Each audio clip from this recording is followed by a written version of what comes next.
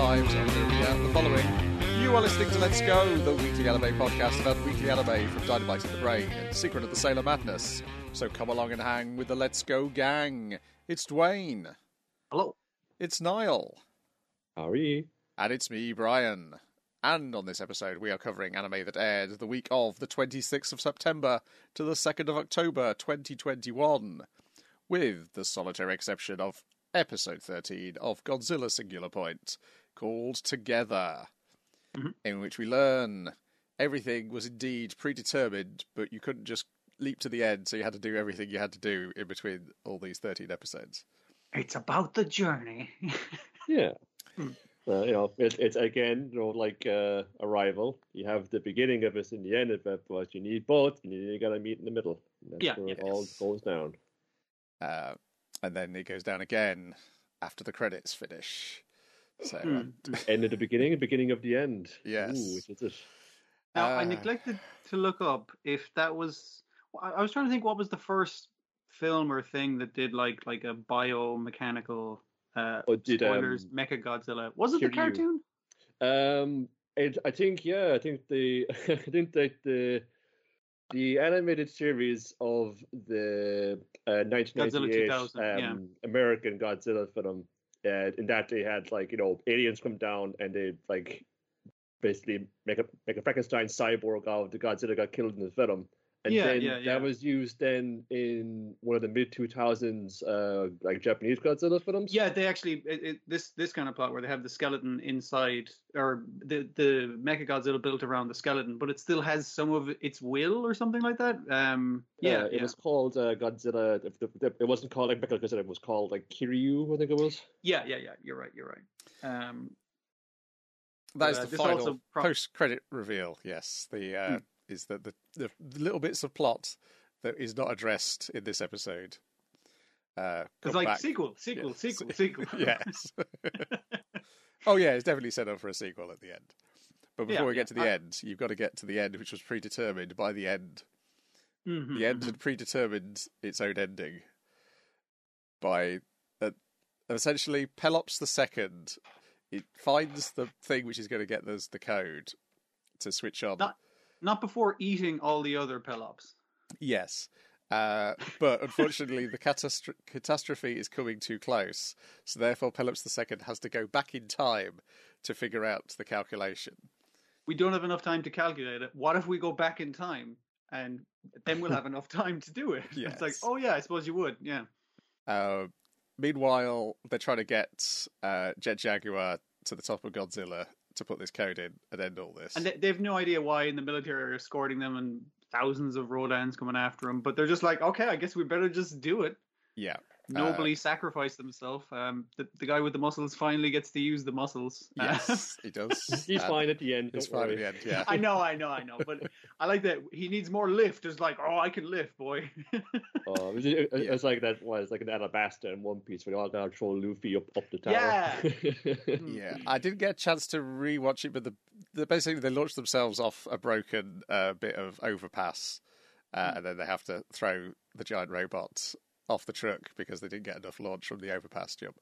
But as it's coming off the overpass, where there's a top view of it, I was like, I think that's supposed to remind you of the top view of Mothra, like the positions of the helicopter blades are kind of where the eye spots are on Mothra's design. Right. I wouldn't be surprised in the way he's kind of got his arms up in the air. I feel like that's a specific callback as well, because this episode did prompt me to go back and watch Godzilla vs. Megalon, which I still thoroughly enjoy. Two things. I looked up the scientist thing. It's this I guess he realized he had to hold the monster somehow, so he programmed himself in some way to increase his own size. That's the scientific explanation. That is the one thing that'll be etched in my mind about Jet Jaguar. I programmed myself to grow larger. Yeah, and they fucking do that in this. It's beautiful. And I did check the Jet Jaguar theme is played at the end of this, but a really sad orchestral, beautiful choral version of it. And I was just like, really, the thing with the funky piccolo in it? All right, you want to make that really cool? Go for it, lads. So Yun and Jet Jaguar go flying towards Godzilla, or away from the Rodans, really, and then they realise when the Rodans stop following them that they're right in front of Godzilla.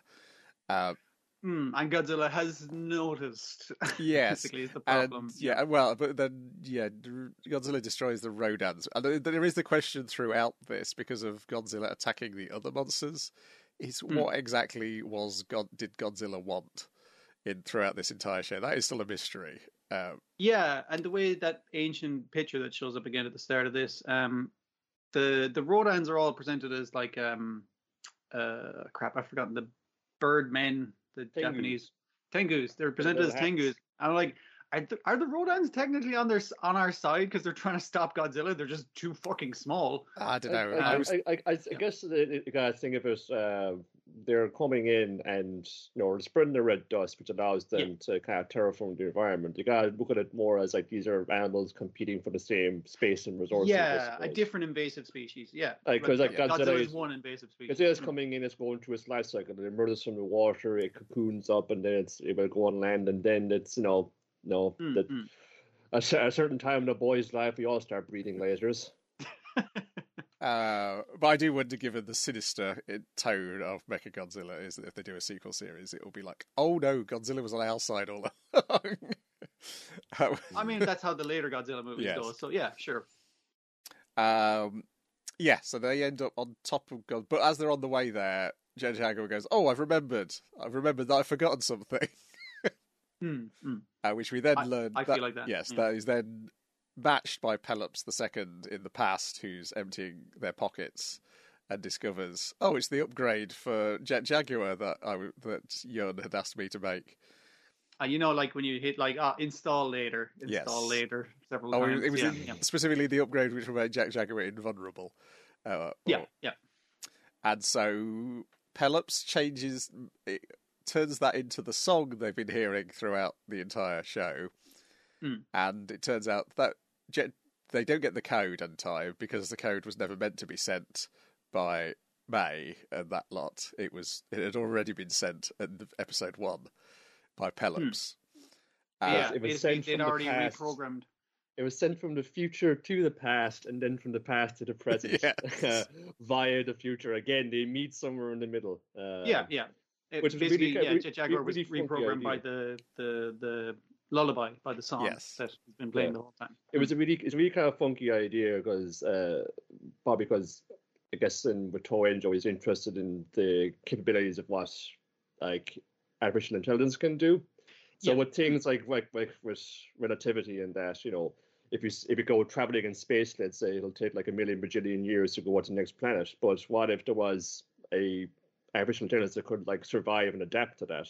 So again, with this, with time travel, I suppose you want to call it, works in this, a human couldn't survive the process, but we got a sophisticated enough AI that can do it, and then also return with the results of what it's found. Yeah, I like the hand wave of Jet Jaguar's growth, of Jet Jaguar like falling off screen at one size and then coming back on screen at a size which is much, much bigger, but it takes you a moment to register that it's now the size of Godzilla. Until it's only once it grabs Godzilla, you're like, oh no, it's that big now, right? You kind of think like was it something to do with because the archetype it's a programmable atom? Was there something in that code that programmed the atom to make like a bigger body for itself? It just materialized it literally out of the air. The dust is hanging in the air. Just like put it all together, assembled it atom by atom. Because what Godzilla, you could theorize as to looking at it, Godzilla doesn't breathe atomic fire in this. It appears to rearrange matter in concentric circles in order to make a focused laser. I think it's telling that when Jet Jaguar finishes Godzilla off and the orthogonal diagonalizer effect is now in the colour of Godzilla's mouth beams. It was definitely some kind of matter to energy conversion kind of thing. Yes. Which is probably how Jet Jaguar programmed itself to grow large. Yes. Also the possibility that Godzilla was always part of the equation to remove the red dust and take care of the other kaiju. Yeah. Like a curative rather than a part of the symptoms. Yeah. Because I assume it's the orthogonal diagonalizer is the thing which has allowed Jet Jaguar to get big as well as everything else. Yeah. But yeah, just finish off Godzilla in a particularly unpleasant way of wrenching Godzilla's mouth apart and causing it to explode. But yeah. I did like Pelops, sorry, not Pelops, Jet Jaguar PP, Yes. descendant of Pelops and Jet Jaguar, are like espousing is like, let me explain like how all this has happened while me and Godzilla kick the shit out of each other. It's nice. But it's like it is like sure we heard like their voices, its voice. At the very beginning of the series, or like now we have the context for that. It's like, oh, we are two beings from one, and this is a story of how we were born. And then then we, after Godzilla is defeated, the red dust clears. Then we see like a copy of scenes from the first episode where they've gone back to the house, but it's clearly set after because we know that May's now with Pelops the Third, a whole new Pelops. And then we get our credits, and then we get the post-credit stinger where it is the American and the freelance spy / journalist, and also the scientist who was behind it all, who's still alive somehow, or time travelled, or... My God. Well, they never said he died, did they? No, they just said he was missing. Well, they said they exploded, but they never found the body, which I think, he's definitely not dead. He got plugged into the past or the future or something for sure. Yeah, I don't mind telling the story out of order, because the story is out of order in its own way. Yeah. He's got a very satisfied but maniacal grin on his face at the sight of seeing this Mechagodzilla they've built. Yeah, like this was his end goal the whole time. Wasn't to make a cool calculator; it was to make a big robot out of a dinosaur. Well, he's a scientist like from decades ago. He wants to do like big strides. He wants to make big robots and death rays. Nowadays, it's all molecule. And Tilda probably got squashed by Salunga, because the peril for the Shiva group was Salunga trying to get at the original singular point. And they fired the missile at him, and he just like waves magically waves it away with the red dust. And they're like, "Okay, I guess we're fucked." And then like just explosions and red dust, and I was just like, "They're probably all dead." Yeah, it's a very good series. I'm pleased we passed it out week by week, because I feel like possibly it would be too much if you sat and tried to binge it all. Yes. Yeah, I can see like watching multiple ones in a row, like after you've watched it, because you're like, because you're getting the cyclical thing from knowing which way the plot goes after watching it the first time. But it's definitely more satisfying to kind of like sit and think about it for the week. I'd walk away from it for a bit, because if you're going to get like laden with jargon, especially, sure. Again, if you say they're good at like explaining it using like whatever's on the desk, and then it's like it's a lot like this, and they mush it together. Oh, I see. But all the same, you can kind of ponder it a while. As to kind of sink into a bit, and again, like, consider different ramifications. It's like, if they're able to do that, then again, the possibilities can be kind of frightening. So don't just like gorge it all down in a weekend so you can just post your social media. It's not every series is designed for that. Sure. Then we've got Fina, Pirate Princess, episode 8, A Knight's Vow, in which we have some conversations and a brief flashback. But it's still incredibly pretty for something which is just a lot of chatting. Well, it's back to Fina making stupid faces, which is kind of what drew us in to begin with. And various samurai flouncing off with their hair blowing in the wind as they... And getting jealous because, this girl's coming in, she's going to steal my partner. I mean boyfriend. I've said too much. Good chum. She's a witch, I told you. Yeah. What I like about this episode is, like, your man's kind of like, hey, so, guys, like, I've been told that she's a witch that can entrance the hearts of, well, not men, just everyone around her, basically. So we got to watch out for that. And it's like, she's here. She's behind me, isn't she? And still by the end of it, like, he's still entranced with her. And are we entranced with her as the audience? I don't know if she knows she's doing it, but, like, is she actually doing it? It's making me question that. Yeah.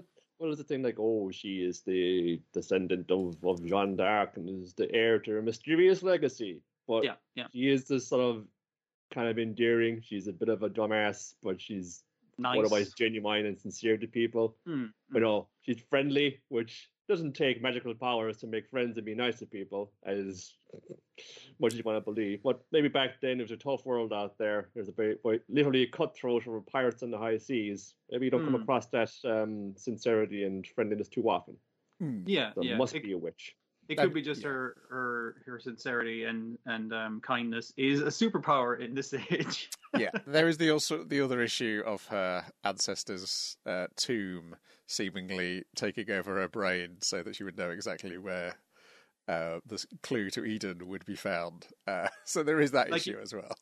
There's that, which makes me think magic, but there's also is she just remembering shit her dad told her that she's locked away because of the trauma of watching everyone she's ever known burn alive? Possibly. We learned from the priest that apparently he knew a man who was driven insane by Fina's mother. I think we can all guess which character that is. Yep, he's risen to a very high rank in the Navy, so never don't let insanity hold you back.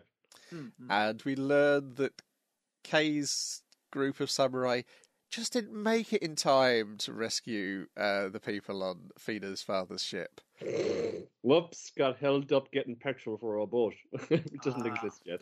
Or at least that's the story they're giving out. Oh man, it was definitely we know the blue coats are on there. And definitely those ninja samurai dudes were definitely there as well. Everyone was after this treasure. And one of the reasons it seems they were willing to put Yukimaru... Yukimaru's the only survivor, the only guy who came back from it, as a little kid, obviously. Yeah. But I was kind of were they just willing to put him up for the chop? Because it's well, his dad's bad at being a ninja, and he's not great at being a ninja, so fuck it, we can just let those fuckers get killed. It doesn't matter. It's probably a very... probably a purge within their own ranks. Sure. Yeah. But I do like Fina's argument as to why Shitan shouldn't kill her for being a witch, because he hasn't finished training her in using this bow, and it would be terrible if she died before knowing how to use this bow properly, because it would reflect very badly on him as a trait. Yeah, if I die not knowing how to use the bow, and you're fucking really good at the bow, that's gonna make you look like an asshole, buddy. You gotta finish the job. You made a pinky swear. Come on. And he's annoyed, but also that is the dumbest fucking reason. And you charmed me, Fina. Okay, I'm going to go for it. He's I now understand why Yukimaru punches you so often. But I think he says that far. He just squeezes her cheeks. Yeah, he says that under his breath, so she can't hear it. But yeah, that's that is the response. And Yukimaru heals up from his big shot. They go. Where do they go? I'm sure it's probably a real place. Yeah. No, they're in... Oh, right. I mean, geographically. Yes, geographically. There's somewhere in Turkey, I believe. That would make sense. They're definitely gone towards the Middle East, certainly. Or at least the Eastern Mediterranean, certainly. I'd say Eastern Mediterranean would probably be most feasible, so probably shores of Turkey or something like that. I did like the thing of obviously, Turkey had excellent doctors and stuff, and just the guy going what did you guys pack his wounds with? It was tobacco leaf. It's that probably saved his fucking life, kind of thing. And I was oh, this is cool of the time medical shit. But that I did also enjoy the thing of Yukimaru going I can't feel my legs. He's waking up in the hospital bed. It's oh, Fina has fallen asleep on my legs. Fina, you scared me there. Fina, wake the fuck up. Wake the fuck up. Basically judo chap. You scared the shit out of me. The last conversation is essentially Yukimaru declaring his love to Fina. Without saying that. Yes, without saying it. And her wondering whether she should go to Eden or whether it would just be nice to go from country to country, hanging out with her ninja pals. Let's just go on adventures. Can we not just do that? No, we need to have jobs, and going on an adventure is a job.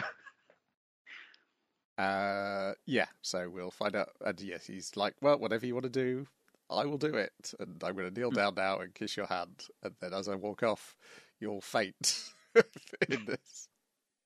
It's that was so romantic. I don't know how to handle that. Yeah, it's good stuff. Yeah, it's a lot of fun, even though this is a very quiet episode compared to the raucousness of previous ones. Like nothing even blows up. That's very calm. How much is it going for? Because this is 8 now, and I think it's two cores, as they say. It would have to be, because otherwise we're going to really have to rush this globe-trotting journey to the end in a couple of episodes, which I don't see happening. Yeah. I know it says 12 episodes here on Wikipedia. 12 at first. They could well. Yeah, 12 first season. Having said that, I don't know. Episode 10's called The Curtain Rises on the Climax. 11's called At Mission's End. So... Okay. It turns out the treasure was in the attic of the house all along. Whoops. Didn't think to look there, I suppose. Pelops had already given them the treasure in episode 1. They didn't need to go looking for it. Then we got Sonny Boy, episode 12, A 2-Year Recess, in which we return to the grey and much more detailed real world, where our heroes have to get back on with their regular lives as they've been dropped into the middle of high school. Definitely the weather felt like it went back to reality, at least here anyway. Yeah. Grey skies, I remember this. Grey, you're just standing in rows of other kids at the opening ceremony of high school. You got to do your shitty job at this hotel restaurant thing. There needs to be a special hell for the managers who shout at the young fucking intern wait staff guys. There needs to be a special fucking hell for those people. I'm just like, I'm familiar with these fucking tin pot generals. Yeah, it's a nice little sequence again, and how he's in these kind of in his back half ones, it'll just will play a nice song over this, a montage. Yeah, and stuff. It's close to get through like an opening, if you want to call it that. But in amongst all that, you're seeing, here are the other kids who, at least this version of them, they never experienced the drift. And you're seeing all the folks from like the class who we knew initially, but also like ones like there's Yamabiko in his human form, not a dog, and with the girl he was like devoted to in that dimension, and they're just like passing by in the hallway, like they're all in there in the background. It's really nice. And of course, all the ones who thought, oh no, we've been here too long. I guess mentally it might have been a problem coming back, but time-wise they would have come back just in time for the next term. Because it wasn't the 2 years they thought they were going to be back, and they didn't come back as different people. They sort of came back as themselves. They just had to remember what had happened. And then once Mizuho remembers, then we get the sequence of them running through the psychedelic kaleidoscope of worlds to get back to this world, don't we? I assume that was halfway between Mizuho like deciding like I'm just going to be my regular jerk self. I was like, who the fuck are you? Which is just such a kick to the feelings. But also her kind of denying it, because we see her hanging out at the school going like, did it happen? She's checking all inside the locker, checking behind the curtain in the music room, and in the last toilet, and all. Can there's any dimensions in here? She doesn't want to say it out loud because it would mean that it did happen, and we can't go back to it. And also, it means that my cats are gone forever, because we had to give them away, because back to reality, her beloved grandmother has died. She got to go to the funeral, and the cats had got to go away to a home. It's shit to come back to, and she just wanted, thinking maybe this is always this way, but was there like something else where I was, maybe a little bit happier than I am that now? Yeah. And it would be too painful for her to admit that, because that means that that did happen, and now it's behind me, and I just have to face up with what's in front of me right now. Sneezing on the podcast, terrible. Now sneezing on video as well. I'm sure that was horrific. You can't even cover it up. Slate up. But eventually you find Nozomi is still alive, but now she's with Asakusa. And I didn't see people complaining about that at the end. I was like, no. You realise it's Asakusa and Nagara. They were the lost birds that she was fighting. So she was never going to connect to Nagara, because Nagara has to run off after school every day to go and work his full-time job as a waiter, because he's got to earn money because his mum's a lock-in. So yeah, instead she'd find Asakaze. It was only because they drifted that they formed the connection in the first place. But because he meets her at the train station and she's found another lost bird, he knows, oh, well, it is the same one I knew. There is no difference. It's not that, you don't have the same experiences. You don't have that same 2 or whatever year gap here. Yeah. But she's still the same person. She's still the same kindness. She's still the same, like, freaking looking for projects to fix. Yes. And I feel like the episode about the girl who's got the mind reading ability and yet still doesn't really know a person. I was like, that's probably the key to the ending. Is it the only people who kind of do know each other to a degree is Nagara and Mizuho, because they've been through the most similar experiences together. This this Nozomi will never know it. But it's the fact that Nagara, he like finds the little steps and goes up and checks out the bird's nest. He would never have done that before. No. And and no, that's like a very profound change in him. But she'll never know that. But the fact that you're still here and you are yourself, you are this genuine nice person that I knew, or from then, this is still, this version of you is equally as nice, but as well I'm somebody who I become a better person as well, kind of, I don't know, to meet that expectation. Because I almost feel part of her progress in the second half of the series in the Drift world is not just because she went to the world where she died, but also because Nagara stops needing her quite so much. He becomes much more independent. Oddly, after they fail, he becomes more independent. Yeah, well, he goes out and gets a job. Yeah. Mizuho was talking about, maybe I should just, fucking get a flat for myself and take the cats. And he's saying, if you don't have to do that, don't do it yet, because you've got a lot of stuff on your plate right now. You're just starting high school. You've got all kinds of stuff coming down the line at you. Just hold off. Don't be in such a rush to get out and get on with things, because we've got so many kind of years of this like comparatively kind of carefree existence. We think we got things rough now with our teenagers. My parents are shit and school is crap and my part-time job sucks. But when you're an adult, you've got a lot more to be worrying about. So and enjoy it's the idea that I think part of his conversation with his friend who also remembers drifting, where he's saying like it's the difference of it, like, I know I can't change the world, but this is the world I chose. And like, without saying it, more so through his actions than his words, it's clear that he's grown as a person, and in this world he can grow and things will change and things will get better. Whereas in those worlds you are stuck as like 14, 15-year-old you forever for thousands of years. And it just becomes like a self-repeating thing where you just become like nearly a parody of yourself, not only a copy of a copy, but like, I'm a dog now, fuck it. Well, not even worse. Or worse, as we get in this episode, you're Asakaze, who has not changed at all, and everyone's abandoned him because of it. Like, everyone's become something else, because even our boy became a forest, apparently. Yes, everybody else. Aki's left him. Everybody else who was with Aki has gone to Hoshi's group. So presumably Hoshi wasn't the one experimenting on suicide and death. I think that's the second clue that wasn't the case we've had. So it's like, I guess he got the worst end of the stick, partly because the wrong person probably saw the same thing in him that the Nozomi in the real world saw in him, but took advantage of it in the form of Nozomi, like, to be mean, like, took him on as a project. That's her attractiveness to him. He's a sick bird for her to help, that kind of thing. But in this one, she just like, oh, you're the best. Actually, you don't need to change at all. And that now he's stuck. Yeah, but also you have Aki saw the same weakness in him, but then exploits it rather than exactly. Yeah. It's a difference between you didn't intervene, you didn't make that choice, and it's a dead bird.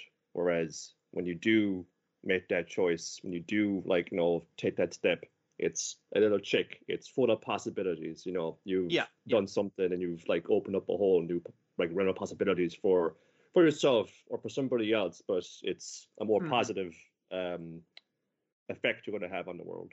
Like in that way, he's actually connected to Nozomi more than he had before the drift, because she now knows him as that guy from school who is also concerned with sick birds like me.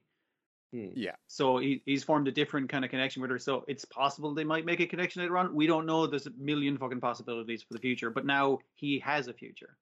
Yeah. There's also the weird situation where they end up with two Nozomis to take back with them. Yeah. I think the deal with that was the one that they had, and they were navigating back with the space elevator. That was a copy brought by the cats, right? Yeah. Yeah. So your man gave him the original. real Yes. Nozomi, Yeah. and when he took that back, that became Nozomi. So Nozomi wasn't dead. It's well, I suppose it's like, you know, the kind of we've changed. At the time, we're going back to the same world, we wouldn't change anything, but we changed one thing, which was that Nozomi didn't die prematurely, but maybe kind of bringing this back, it's sort of there was a missing jigsaw piece in this world because slotted it in there. Everything else is the exact same, and no one else will know what happened. But this is a crucial difference that, you know, again, it's a positive, more positive effect to have in the world, just by kind of intervening and stepping in. Yeah.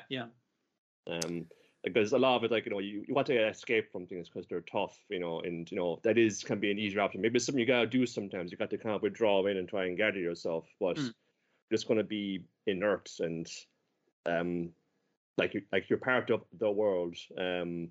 You're part of this world that it's in. And try as it might, like, you got to get up to things. You got to fit up to the inevitable, you know. You have to, I suppose you just gotta take like the rough with the smooth. Like, you know, it's gonna be shit where, you know, you got combats and things aren't great, but there's a possibility that it could get better as well. You know, you focus too much on things that are bad, but you maybe don't consider that things can get better as well.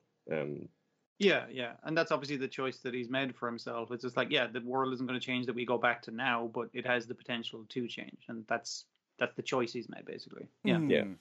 You can't change the world. You can't change your perspective, your outlook on it. All right. Which is these are just some interpretations you may wish to make of this episode, because there's also weird stuff like the principal saying, "How do you plan to take that back with you?" And then it cuts to his co-worker at the restaurant for like a brief static frame, and I'm like, okay, what? Did he bring back two Nozomis? Is the other? I haven't checked the character design. I know that it's blonde, but I haven't checked the facial character design to see whether it matches anybody else's character design. I thought that was. Maybe I should go to the back myself. I thought it was. You remember that dude Ace who was at the I thought it was her as well. I thought that was her one who was in his little factory. Yeah, I don't think it's her. Oh, yeah, if she cut her hair or something. I get you. There's a lot of like guys. It's like, hey, remember that guy from that episode? There they are walking around in the background, and you're like, okay, so that tells me not what became of them, but what this version of them went on to. Yeah, it's more the cut to her during the escape, which is the weird thing. I love that whole sequence of them just running through fucking like a kaleidoscope of worlds and possibilities. I think that was really, really nice visual and also nice music. It's a crazy kind of distorting of that. It's like we have all of the footage from the entire series running through it. You kind of just like, you know, fit it around this weird polygon and then rotate it in space. But it's kind of difficult to kind of make it look so weird and distorted, like on purpose. Like it's something like, no, it got spat out in a crazy like render, and it's like, whoa, something went up here, but they had to do it properly. I was reading that some of the colors they were using when they went to that world, the one where Nozomi dies and gets turned into the compass, and they're peering into that abyss where it's red. That's a kind of red that is not meant to be left on screen for long periods of time because it's like outside of like the bounds of what colors. It's one of those colors that kind of burns into your eyes if you're looking at it for too long. That burns into your eyes. It also burns into your television screen. Oh shit! Like that. It's meant to be kind of not the done thing to do. I think it's an old holdover from old broadcast rules for old television sets. I think it isn't so much a problem now on modern displays, but it was like still to this day, it's not something that's done very often, just because sure, it doesn't look quite right. But there was just another way to kind of sell how uncanny the dimensions and worlds they're traveling through are. Anyway, that's Sonny Boy. Presumably, the next project, Tatami Time Machine Blues, won't be more linear, but will be more a through line of narrative, even though that narrative will constantly loop back on itself. They've already started the dub of that of Sonny Boy now as well. I mean, I'll probably just rewatch it in Japanese, but yeah. Oh yeah, man, it's a really like unusual thing where like thinking that to be got like a blank check to do something that. Well, just do whatever you like as long as you like it. It was like a producer he met back and he was making One Punch Man, but they're waiting for the schedules to line up, and then right. I got an idea for you. I want you to make something for me, or make something for yourself, and I'll back you up all the way. I'll get you wherever you need, and which is not something you come across very often as a director in this industry of all things. Mm-hmm. So it's a very unique little thing we come across here, and I know it's still like sticking with me. It's like one of those things like I'm still thinking about. Probably not listening to that soundtrack a lot as well. It was really good in this one because it was like they're very like nice songs, but it was really underscored and enhanced. I would say you've just reminded me now the thing I didn't like about the final episode and the series as a whole. I remember you saying, the ending theme on this last episode. Hated it. The acoustic, acoustic version. Well, it's a fine album. You know, they got Shinichiro Watanabe into like throw a few names in there. They love Machine Gun Natsume. It's his some of his favorite bands, but Watanabe, you know, how to give a few suggestions to make it a whole cohesive thing. No, really that nice. final ending theme is to Joe Wiley Radio 1 Live Lounge in the late 90s. I appreciate it as it functions in the plot to do the acoustic version of the song that hadn't been that up to that, because we're back to the real world and no fucking effects, no pedals or nothing, just a man and a guitar. I love the post-rock songs playing over when they're running through the different dimensions there. I love that shit. That's a great really good. Yeah. No, there's never any call to do an acoustic version of a song which wasn't originally acoustic. It's just the worst. Just the worst. I blame Nirvana for making it They've popular. ruined the whole series for you. Put it in the bin. It was pretty close. I was like, and that's why Odd Taxi's my number 2. Then we got Dragon Quest, The Adventurer Die, episode 51, the Avon style ultimate technique. Speaking of ruining the ending song and opening song, I like the new animation for it. It's not the theme song is not as good. It's not as good. I mean, you've been watching it. You've watched it 50 times now, so you're going to be used to the old. Yeah, I was going to say. I like the opening. I really like the fact that it's got everybody in it now.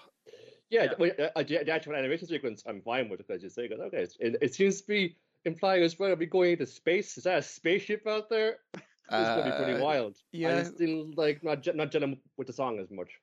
Yeah, I also think it's not everybody. I believe there might be another foe or two who's not featured in this. Because when I saw the spaceship, I was like, oh yeah, they haven't hit the flying ship part of Dragon Quest yet. So I was just like, I got to get to there. Well, they changed the bits of the opening sequence when they got partway through the previous. That's true. Yeah. One of them. Yeah. So they changed it from the generals to the chess pieces, that kind of way. Yeah, sure. Mm-hmm. And there's also the possibility that the character I'm thinking of has always been in the opening, and I haven't recognised him yet because I don't know what he looks like. Right there in the corner. Yeah. Well, there is one like that. You blooming, you little wizard who's currently in a cage. He's blinking, you miss him in the opening credits. He flies by at the corner of the screen. So you go, oh yeah, he's not doing much. He's in prison, but but he's waiting in the background to fuck someone's day up. Yes. Yeah. Probably Hadlar's based on probably.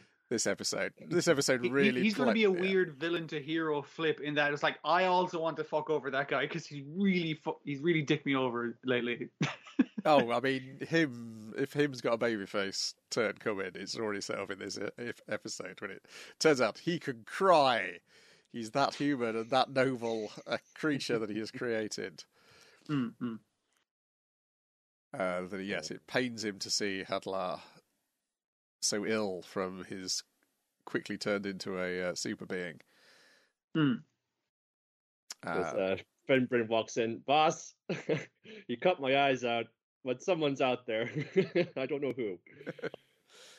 They find Chiyu beaten up, and he thinks that they've chased off Fenbren. So this leads to some confusion where they think that it was, in fact, Baron who's beaten up Chiyu. And it leads to a duel with Crocodile and Hyunko versus Baron, because Hyunko can sense Baron's nearby, so he sends everybody else away. And... Listen, I love Crocodile, but that's very generous to say Crocodile is involved in the thing. He's just speedwagoning the whole fucking time. Basically. That is true, and also he admits that he was going to let Baron win because he figured that Baron probably has a better Baron chance. probably go kill him. Yes. Yeah. I know I can't on my own, but he probably fucking could. So I kind of wanted him to win. Yeah. But we had to have the ultimate avant-style technique, which is, come at me, bro. No, you come at me, bro. No, you come at me, bro. The strongest fighting is not fighting, but you're still going to kill him if they get close enough to you. Just got to tense your abs and just, take the punch, and then, you punch him while he's right close to you. That's the basic essence of it. Yeah, like a no-form cross-counter. What if, like a magical chess piece, this swoops in just the wrong moment, and then but it's like Baron is like, okay, I'm gonna fucking honor your resolve. I'm gonna put a move in there. I'm gonna cut you down with all I got. And Hunko's like, come on, man, I gotta go. And as soon as you come in, I'm gonna mess you up. In that split second, Albanas is like, oh, I better shoot these dudes. 1,000 needles. And Hyunko, in his nobility, he turns in that split second and fires off that shot he was saving for Baron and takes her out. But Baron is like, I'm mid-swing, man. I can't stop myself. Oh! Takes the full hit. Fucking Albanas got messed up, though. He's one blown, on the upper right quadrant of her body away. Yeah, kind of like a T-1000, just sort of hanging apart. Yeah. Pretty neat. Really vicious. And Hyunko will never fight again. Sure. I mean... How many times has he been dead now? He hasn't been dead at all. Pop's the only one who's actually been dead. He was covered in fucking lava. He's definitely been dead at least once. No, but he's just fucking... He just keeps getting back up. Yes. That's why he was a leader of the Undead Legion. And then despite being a human, it's just he just keeps coming back. And, I want to believe, in this world where magic exists, that it'll probably be fine. Yeah, I mean, they know somebody who knows Zing. I would have probably held out until one of them had learned Kazing before going in there. But they just don't have time to grind. That's true. No time to grind. Though I believe at some point in the comic it tells you that Dai's level 55 or something. So we need to change the eye catch to be like the stats from Dragon Ghost House Hunting. We can see where everybody's MP and HP is at. Yeah. Yeah, that's pretty much everything which happens, because a great deal of it is two macho idiots explaining what they're going to do to each other. I'm going to hit you, and I'm going to let you hit me. I'm going to hit you back. Oh, yeah? Well, let's see about that. And Crocodile is like, you idiots! Why? He was so young. He's holding up Hyunko's quasi-lifeless body. No! And it's Pieta. Yeah, his shirt hasn't even come off. He's fine. It's all internal damage, his insides have been turned to hamburger. This is what his new stomach's going to look like. It's just like a wine sack we've put some tubes into. It'll fit right in there, no problem. But Crocodile comes back with Baron at the end, to Pop's dismay.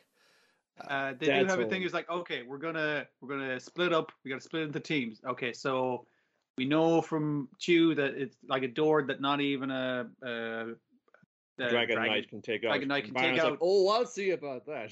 I'll join your team, son. And it's like, wait, what? Fucking, you're not gonna let anyone explain that beforehand? No, I'm just gonna burst in. It'll be more dramatic. What are you trying to kill us 2 episodes back? It's different now. Yeah, I got better. Don't be a baby.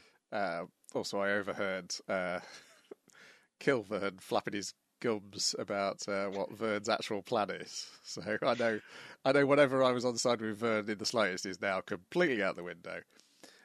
Also, Hadler does not know the truth yet. He is still living on that lie. Well, it'll be a glorious half a second when he finally achieves his goal and keels over and coughing up blood.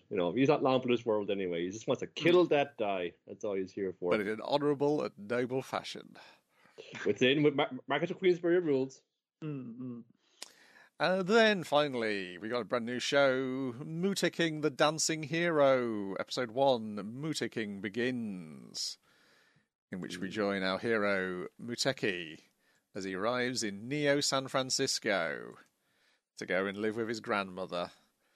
And all he wants to do is eat some tacos, and things rapidly get out of hand.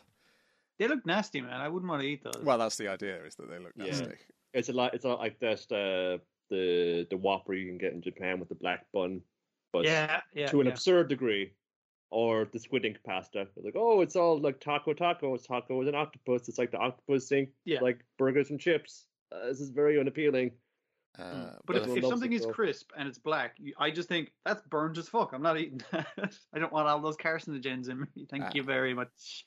But before he gets there, he saves a rat who's being chased by a funny pizza guy. He didn't seem funny to me. He seemed murderous to me. Well, it's more strange rather than comedic. It's that kind of funny. Right. Though I assume he's one of the good people in this world because he is not grey scale like everybody else who's bought into the products of Octink.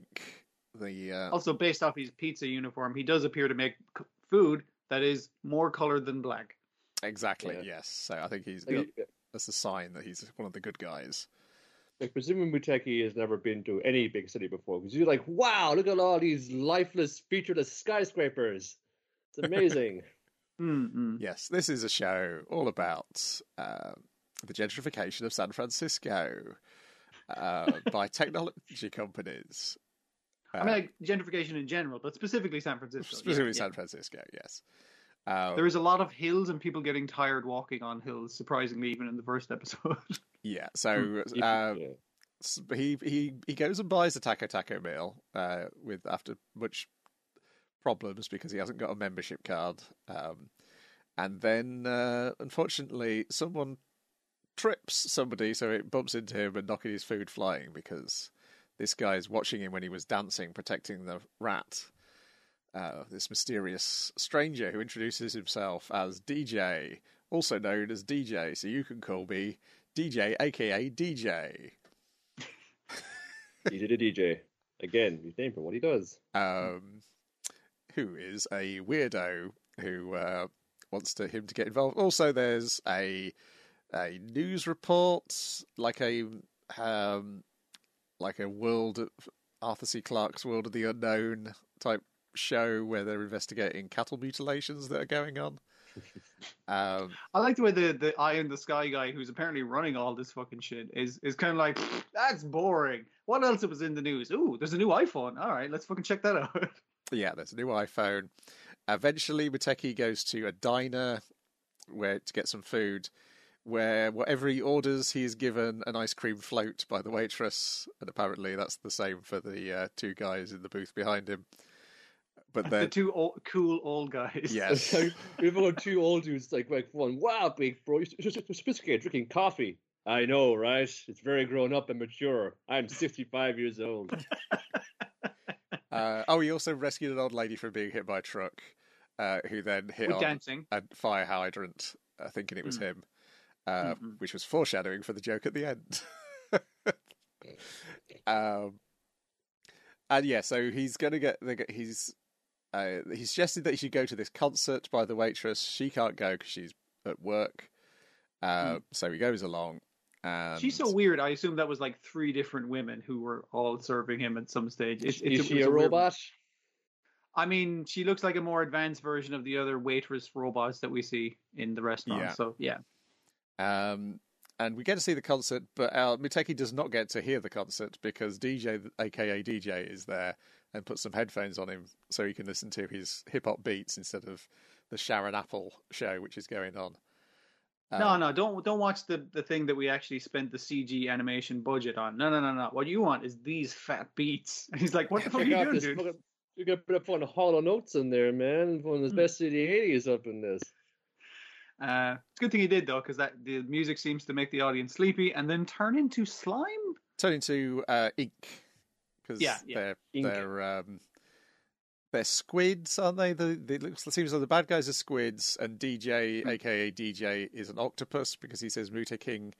He transforms using pure octopus cells or something, or good octopus cells. That's confusing because it's Taco is octopus, and it's obviously a front for the corporation. Something like the kind of Mexican black food. They're mixing up drama metaphors here. I think that's probably what they're going for. They sneak behind backstage and then onto stage, and then he transforms Muteki into Muta King to face off the weird ghost who's collecting people who've now turned into ink. And he battles him by just singing the theme song from the original Muta King anime from 1980. Roller skating in a psychedelic landscape. Yes, but no fisticuffs involved at all. He just sings a song at him, poses muscularly, and that is the monster defeated for this week. Huzzah. And then he finally gets to Granny's house. Yes. And DJ, are you... do you have something going on by Granny? So I'm not for it. Yes. It's like, oh, Granny, fucking, I had the worst fucking day. I met some weirdo. Oh, Jesus, he's coming out of a shower in your house. What is he doing? It's like, oh, we're best mates. Maybe more than mates, right, Granny? Yes. Oh, you got it, Hitting the clubs up, dusk till dawn. Yeah. So DJ, aka DJ, is a sugar baby to his granny. And that's our cliffhanger. That's our first episode. Yes, first episode of 12. It's so daft. I loved it because it's daft, but it's got a satirical point to it. Yeah. The music's really good. I think, Niall, you were pointing out the opening bit is just like, have I put on an anime from the 80s by accident? It is. I got the audacity of one. This is what we're going to be all about. We're going to have a homage to Cesar Watasa's Heart Cocktail, which is just like usually just like it was a comic, but it was made into like a short anime thing. Well, it's barely animated. It's more kind of like stills, and it'll play usually an instrumental kind of music sounding cover of a popular song at the time, like California Dreaming or anything like that. In this case, I thought, no, let's go with fucking viral fucking YouTube hit from the last decade, a song from the 80s, Plastic Love, which has got on so many like 180 city pop playlists, and it's kind of become like this, again, self-eating parody of itself. Is it an actual song? Is it actual, what is this place deserved in the canon of things? It's all messed around. But just the audacity of that homage, which again, only a handful of people are going to pick up on. Yeah, it's because I thought originally I was like, oh, it must just be in the same slot that Time Bokan 24 was, because My Hero Academia has just ended. No. That back in that slot is your Inuyasha sequel. This airs in the middle of the night. This is not aimed at children at all.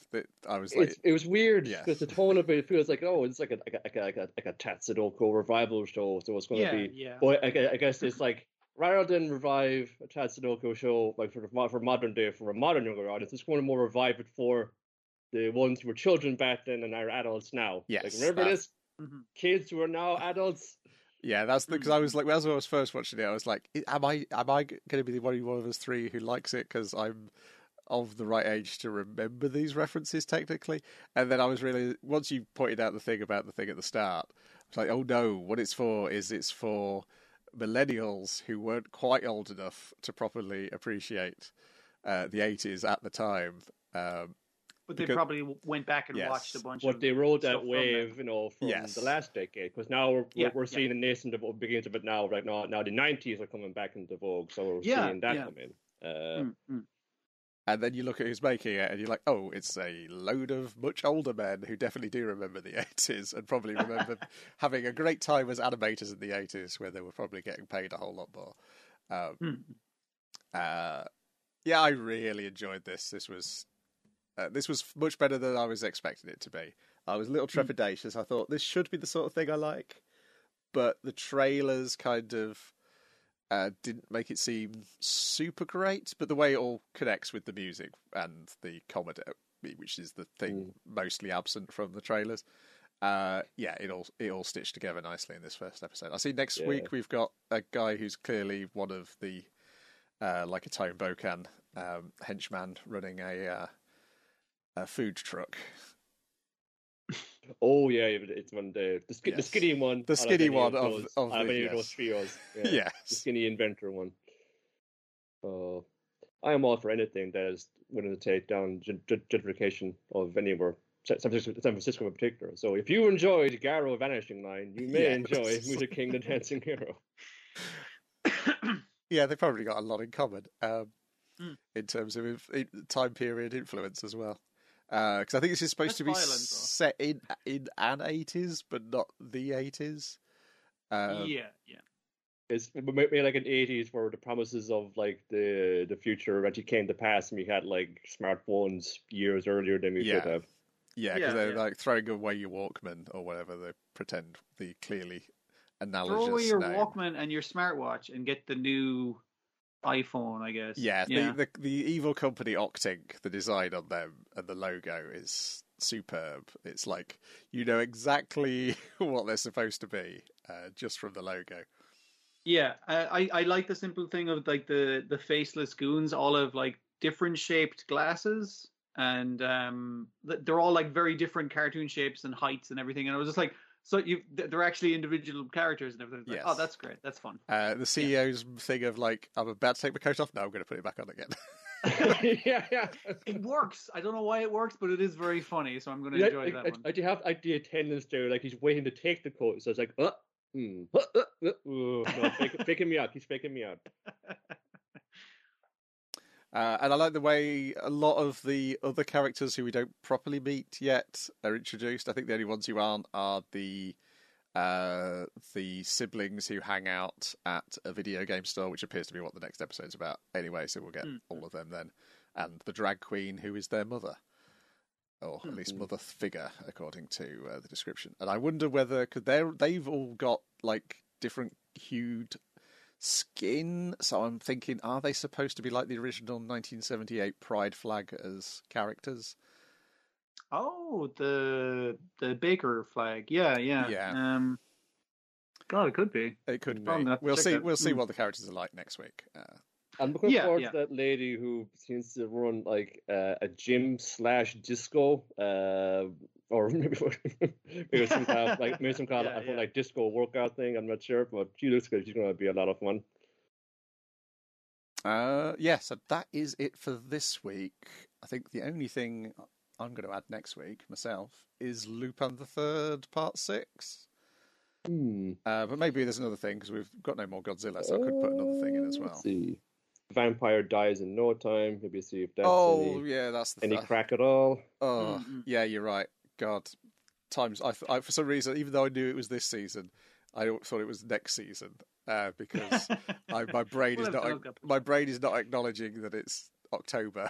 So yeah, and it's going to be over before you fucking know it as well. I know. I'll be doing price lists before I know it. Seasons. Full. Let's take a look at this list. So I know Lupin is Saturday, I think, is it?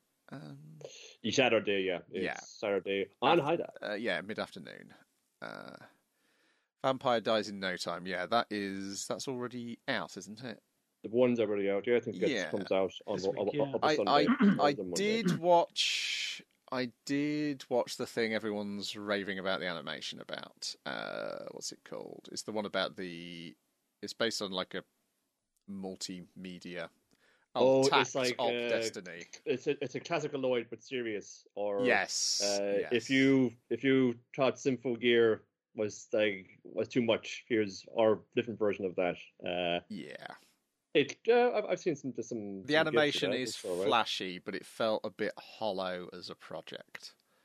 In that it felt like it is based on some sort of mixed media project, and I was like, I wonder how the video game version of this works. Yeah, when I said mixed media, everyone's saying, okay, you haven't got enough to sell your mobile game on. We need to have something else in there to try and drive up interest. But it's got some very flashy animation. But as I was watching it, I was like, maybe I just will look at the GIFs. But yeah, I'll check out The Vampire Dies in no time, that's for sure. And Lupin. I hear people raving about Sakugan. I guess that aired today. But I don't think there's anything else that's ended, is there? That's it. No, Sunny Boys ended as well. Of course, we could fit another one in. We'll see. Yeah, no, we're not. I'm not just going to start on Sunny Boy episode 1 again. It's not going to be an Angel's Egg situation with watching it every year. It's tempting. I would do it. It's definitely one that I can come back to just at various points because stuff like each episode is could be let's feel like its own little self-contained thing. A lot of the time, you just dip in and out. But back into it again. Because there's possibility you could do Angel's Egg episode, my Angel's Egg episode about Sunny Boy and the Lupin the third episode this year. Yeah, that's true. Exciting times ahead, and I should have finished the last bit of Baki that's dropped before I got to watch anything new. Because that's something I will watch. See, I didn't. I just jumped straight in on. I just watched the first episode of the new Baki. What Bash that just came out? Yeah, the one which just came out. Yes, you'd probably be fine. Yeah. Yes, you are fine dropping. I just I don't know who this kid is who's hanging out with Baki, but he's just some kid who was just there to be impressed by. Oh man, he is so hench. Yes. He's crazy because he's imagining doing image training with a praying mantis because that is pound for pound the best fighter in the animal kingdom. So naturally, he wants to imagine just fighting a man-sized giant mantis. Yes. Train to fight his dad. I think it was just the thumbnail of the dad fighting the prehistoric elephant, isn't it, or something? In the first episode. At the end of the last season, wasn't he fighting a lion? It just cuts to him in the middle of fighting a lion, I think. He's at the bigger game. Yeah. And it was a lot of it is just we were in prison and we got to watch Che Guevara fight Arnold Schwarzenegger's mentor in a battle to the death or a battle to the pain anyway. Mm-hmm. Okay, so let me see what I'm going to do. I'm going to do Fina Pirate Princess. Vampire Dies in No Time. Yeah. So that's 2. Lupin. Sakugan, Lupin, Dragon Quest, Mute King. I think that's what I'll do for my 6 this week. That sounds sensible. That sounds fine. I'm not sure. There's a couple of other things, but those are the ones that take the most interest. Yeah. Refresh my memory. Animalist. And probably some other things in there I could be curious about. Maybe I'll have a go at it. Yeah. Could be. How they go. Not you. I may look at the hockey one. I was going to say, you're going to look at the ice hockey one, yeah. Because I've wondered at times, there's so many kind of sports shows. I've never seen an ice hockey one, which I was imagining, wondering as I was doing a triple header overnight of NHL at work some years back. I wonder what's any hockey anime out there. I must keep on with the Hake story as well. But that's what I can kind of come watch me a few at a time. The Vampire Cosmonaut. I have fuck. Too. It's vampire season, I guess, in more ways than one. Yeah. Ooh. Yeah. On top of all the things I already mentioned, that seems like something that's probably manageable. Mm-hmm. Something else was bound to escape my notice, though, and then it was fun. That 86 thing as well. I thought I'd have more time to look at that before they had another series of that, but it's already here because that one shook out fairly decently from what I heard, and not the kind of subject matter that I'm used to anime doing a competent job of of dealing with sensitively and that just kind of dealing with in a sensitive and appropriate manner. So that's one I'll probably have a look at. I make my life easier just by not bothering with anything which says it's been adapted from a light novel. Just to quickly reduce the field. Yeah, I mean, that does make a season of Bungo Stray Dogs better. So yeah. Yes, it does. But then the Vampire Cosmonaut is based on a light novel, but it's doing something. Oh, this could be something actually like outside of the usual boilerplate light novel premises, if anything. So I think that's deserving of at least a gawk to see if it's any use. Like the trailers, this seem like it could be like at one time. Whether it's all stretched out over a long way, I hope not. But yeah, we do. Righty-ho. We'll be back with, probably a much longer episode next week. So we'll see you then. Goodbye. Bye. Ta-ta.